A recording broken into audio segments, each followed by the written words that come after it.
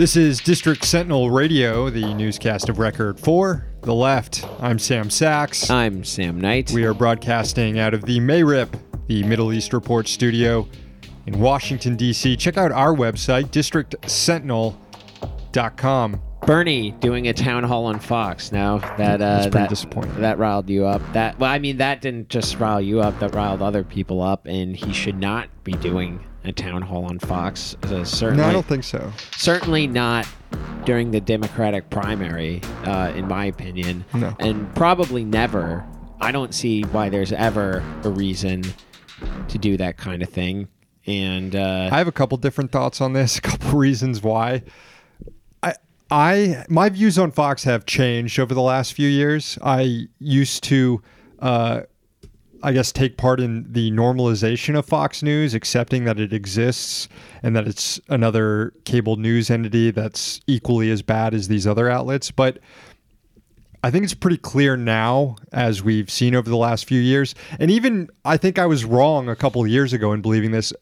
Bill O'Reilly was doing George Tiller, the baby killer, like 10 years ago, actually has blood on his hands, has motivated people to commit murder on Fox News. Now that Tucker Carlson is their headliner, who's ranted about really creepy underage sex and defending pervs and saying extremely racist shit. And it was just reported today that Fox News main executive has sent support to Tucker Carlson. So it's not just an instance of this one racist Fox News host. It goes all the way to the very top. This ideology is out there. It would be a much more worthwhile project to engage in trying to destroy Fox News. And there are groups doing this.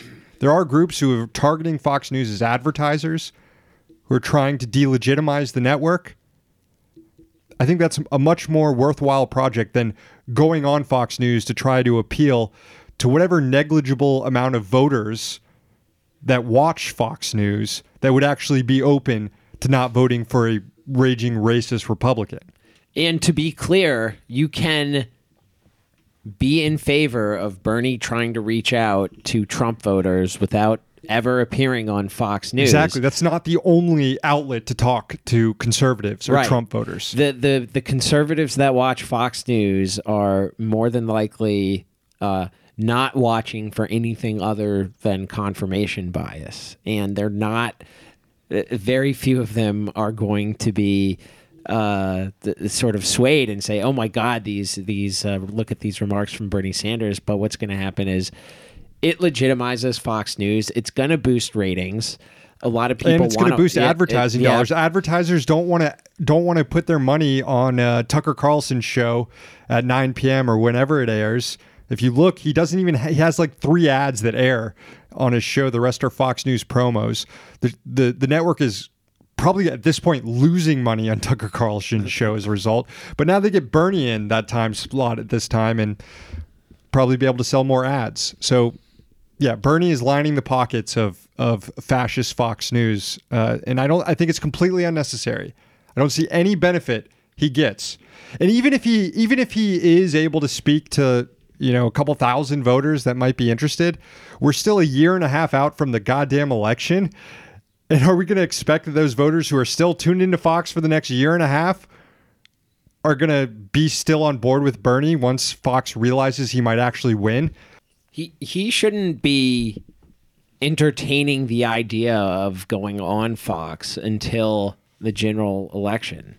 And even then, he probably should not do it. Like, didn't we all a couple months ago or a year ago settle on this idea that the way to win in 2020 is not to appeal to Trump voters or centrists, but to try and bring new voters into the fold, young voters who haven't ever voted before, minorities who've been disenfranchised from the system, who have never voted before? You know how many of those people watch Fox News? None, okay?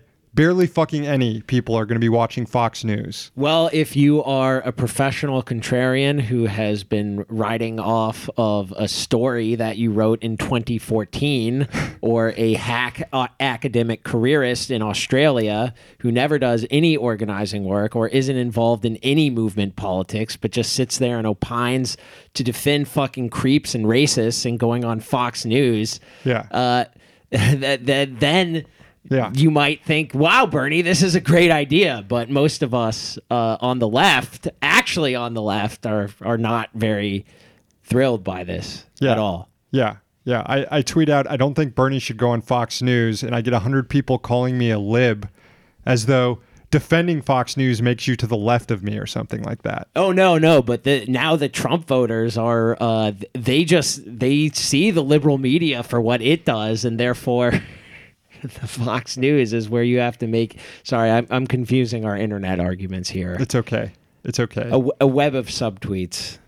Speaking of Twitter drama, you got into it with Nate Silver today from the official account? I would not say I got into it. I just sort of got mad at him. He didn't really respond. He was just being a snob about DC sports fans who, referring to the Nationals fans that booed Bryce Harper.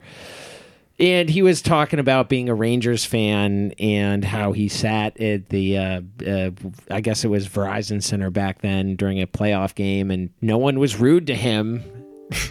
And that was just more revealing because he was obviously in the club level or the lower level. Where everybody's much more civil. Where civility reigns. I have been going to Caps playoffs games for a while, and I definitely, one of my earlier memories is seeing Bruins and Caps fans fight during the playoffs. So fuck you, Nate Silver. And by the way, enjoy the Rangers in the playoffs this year because they're not actually making it, you stupid piece of shit New York fan. And it's just generally some bemusement from as people were noting that there's this theory that no one actually lives in DC, that there's no one actually from DC, and it's basically racist. Yeah. Because, until recently, the majority of the city was black. And whenever people are like, oh, DC people, they're DC sports fans now? People are from DC? Oh, that's cute. It's just so disgusting, dude. Just fucking never leave New York, you piece of shit, Nate Silver.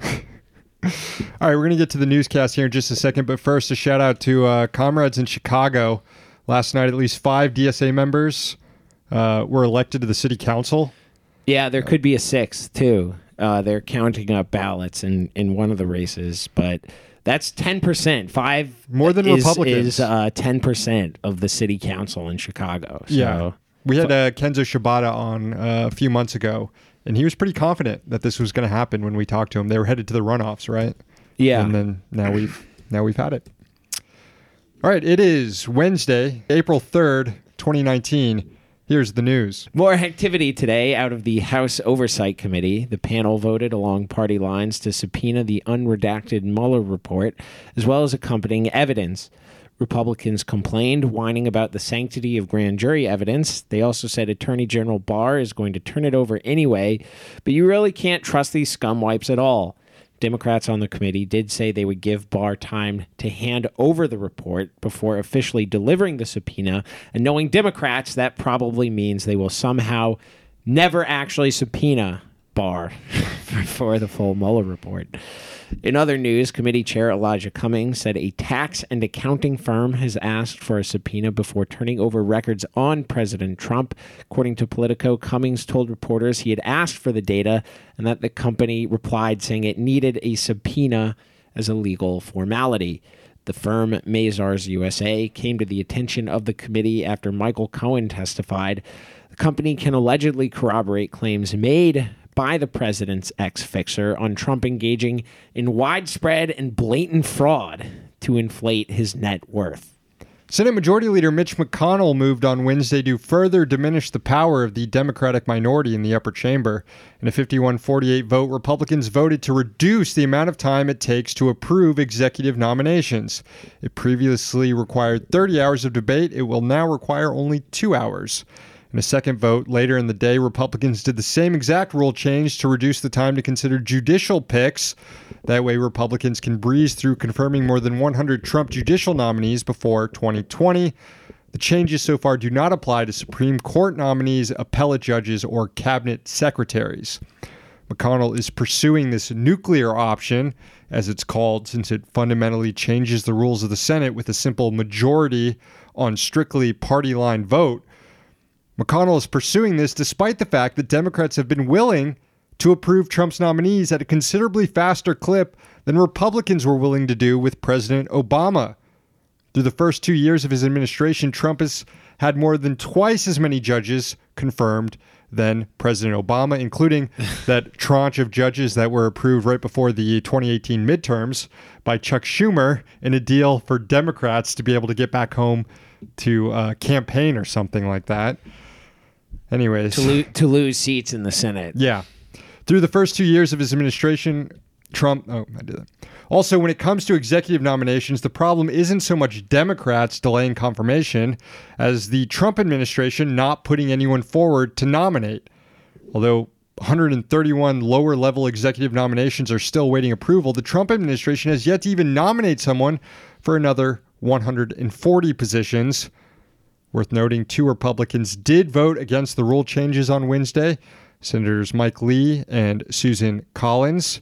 Perhaps they're afraid of the future when Democrats might retake the Senate. I hope Democrats are paying attention to this maneuvering, and we shouldn't take any Democrats seriously unless they commit to breaking some fucking rules.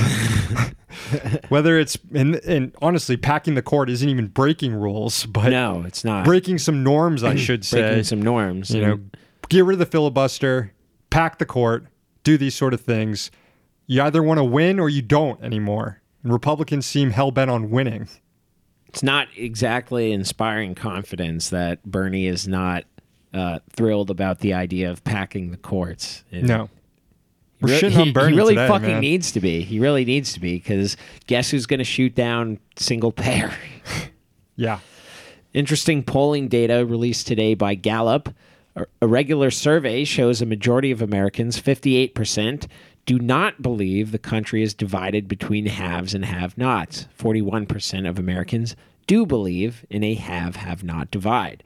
Belief in the divide was at a historical peak in 2008, when the survey showed an equal amount, 49% of Americans, believing in the have-not divide. So there is room for class consciousness to spike soon, with the economy due for a recession sometime in the next few years. It is definitely overdue. Of note, for the purposes of 2020 primary analysis, 57% of Americans believe, 57% of Democrats believe in the have-not divide. And if that's a proxy for Bernie support, that's probably good news, though 57% might not be high enough to stave off the inevitable Democratic rat fucking. I wonder if it is enough to prevent the business plot, the second business plot after Bernie wins. I guess we'll see. Well, maybe we'll see. I'm thinking about the goddamn video coming out of the UK with the soldiers doing target practice on Jeremy Corbyn's face. Yeah, I think it's time for the accelerationists to get behind Corbyn and and Sanders. Finally, someone check on vape lord lobbyist Grover Norquist, because the FDA is investigating a possible link between vaping and seizures. The FDA reported that between 2010 and 2019, it received 35 reports of people, especially teens and young adults, experiencing seizures after using e-cigarettes. Now, it's known that excess nicotine can cause seizures, though it's unclear if that's what's at play here.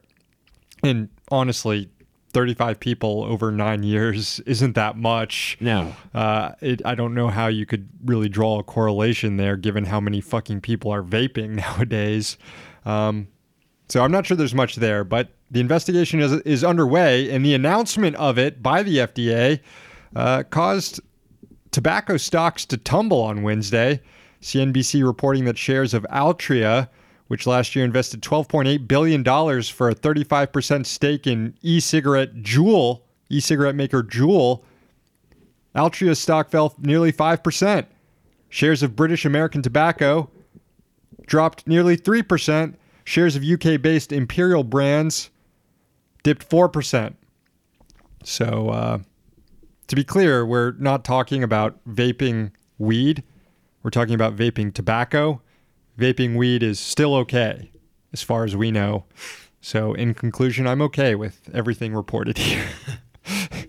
Everything here is fine. I wonder what it's like for the teens these days. I wonder what the and by what it's like, I mean what the anti-vaping propaganda in the health classes, what that's like. Yeah. I mean, if I were a teen, I would be vaping weed in the bathroom all the time. Yeah. It makes smoking weed so much easier and undetectable. It's outrageous. You can do it when the teacher's turned around. You know, That's you true. don't even need to go to the bathroom. You can take a hit of the vape. And just like blow it in your backpack and zip it up real quick.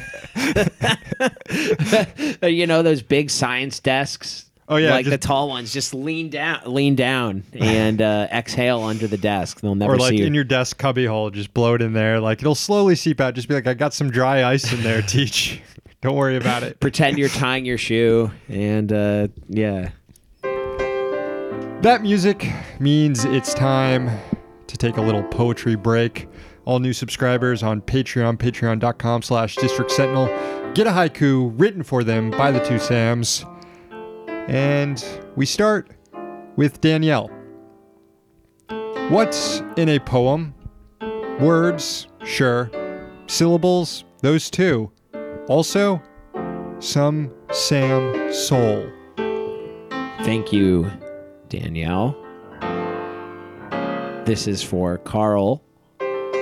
Please don't be jealous just because you did not have vaping as a teen. Thank you, Carl. And thank you to all the new subscribers. Again, that's patreon.com/District Sentinel. That'll do it for the newscast today. Thank you to our sponsors, the Congressional Dish podcast, hosted by Jen Briney. Find it at congressionaldish.com. Another sponsor, the Middle East Report. Find it at merip.org. The newscast is back tomorrow. We're here in D.C., so you don't have to be.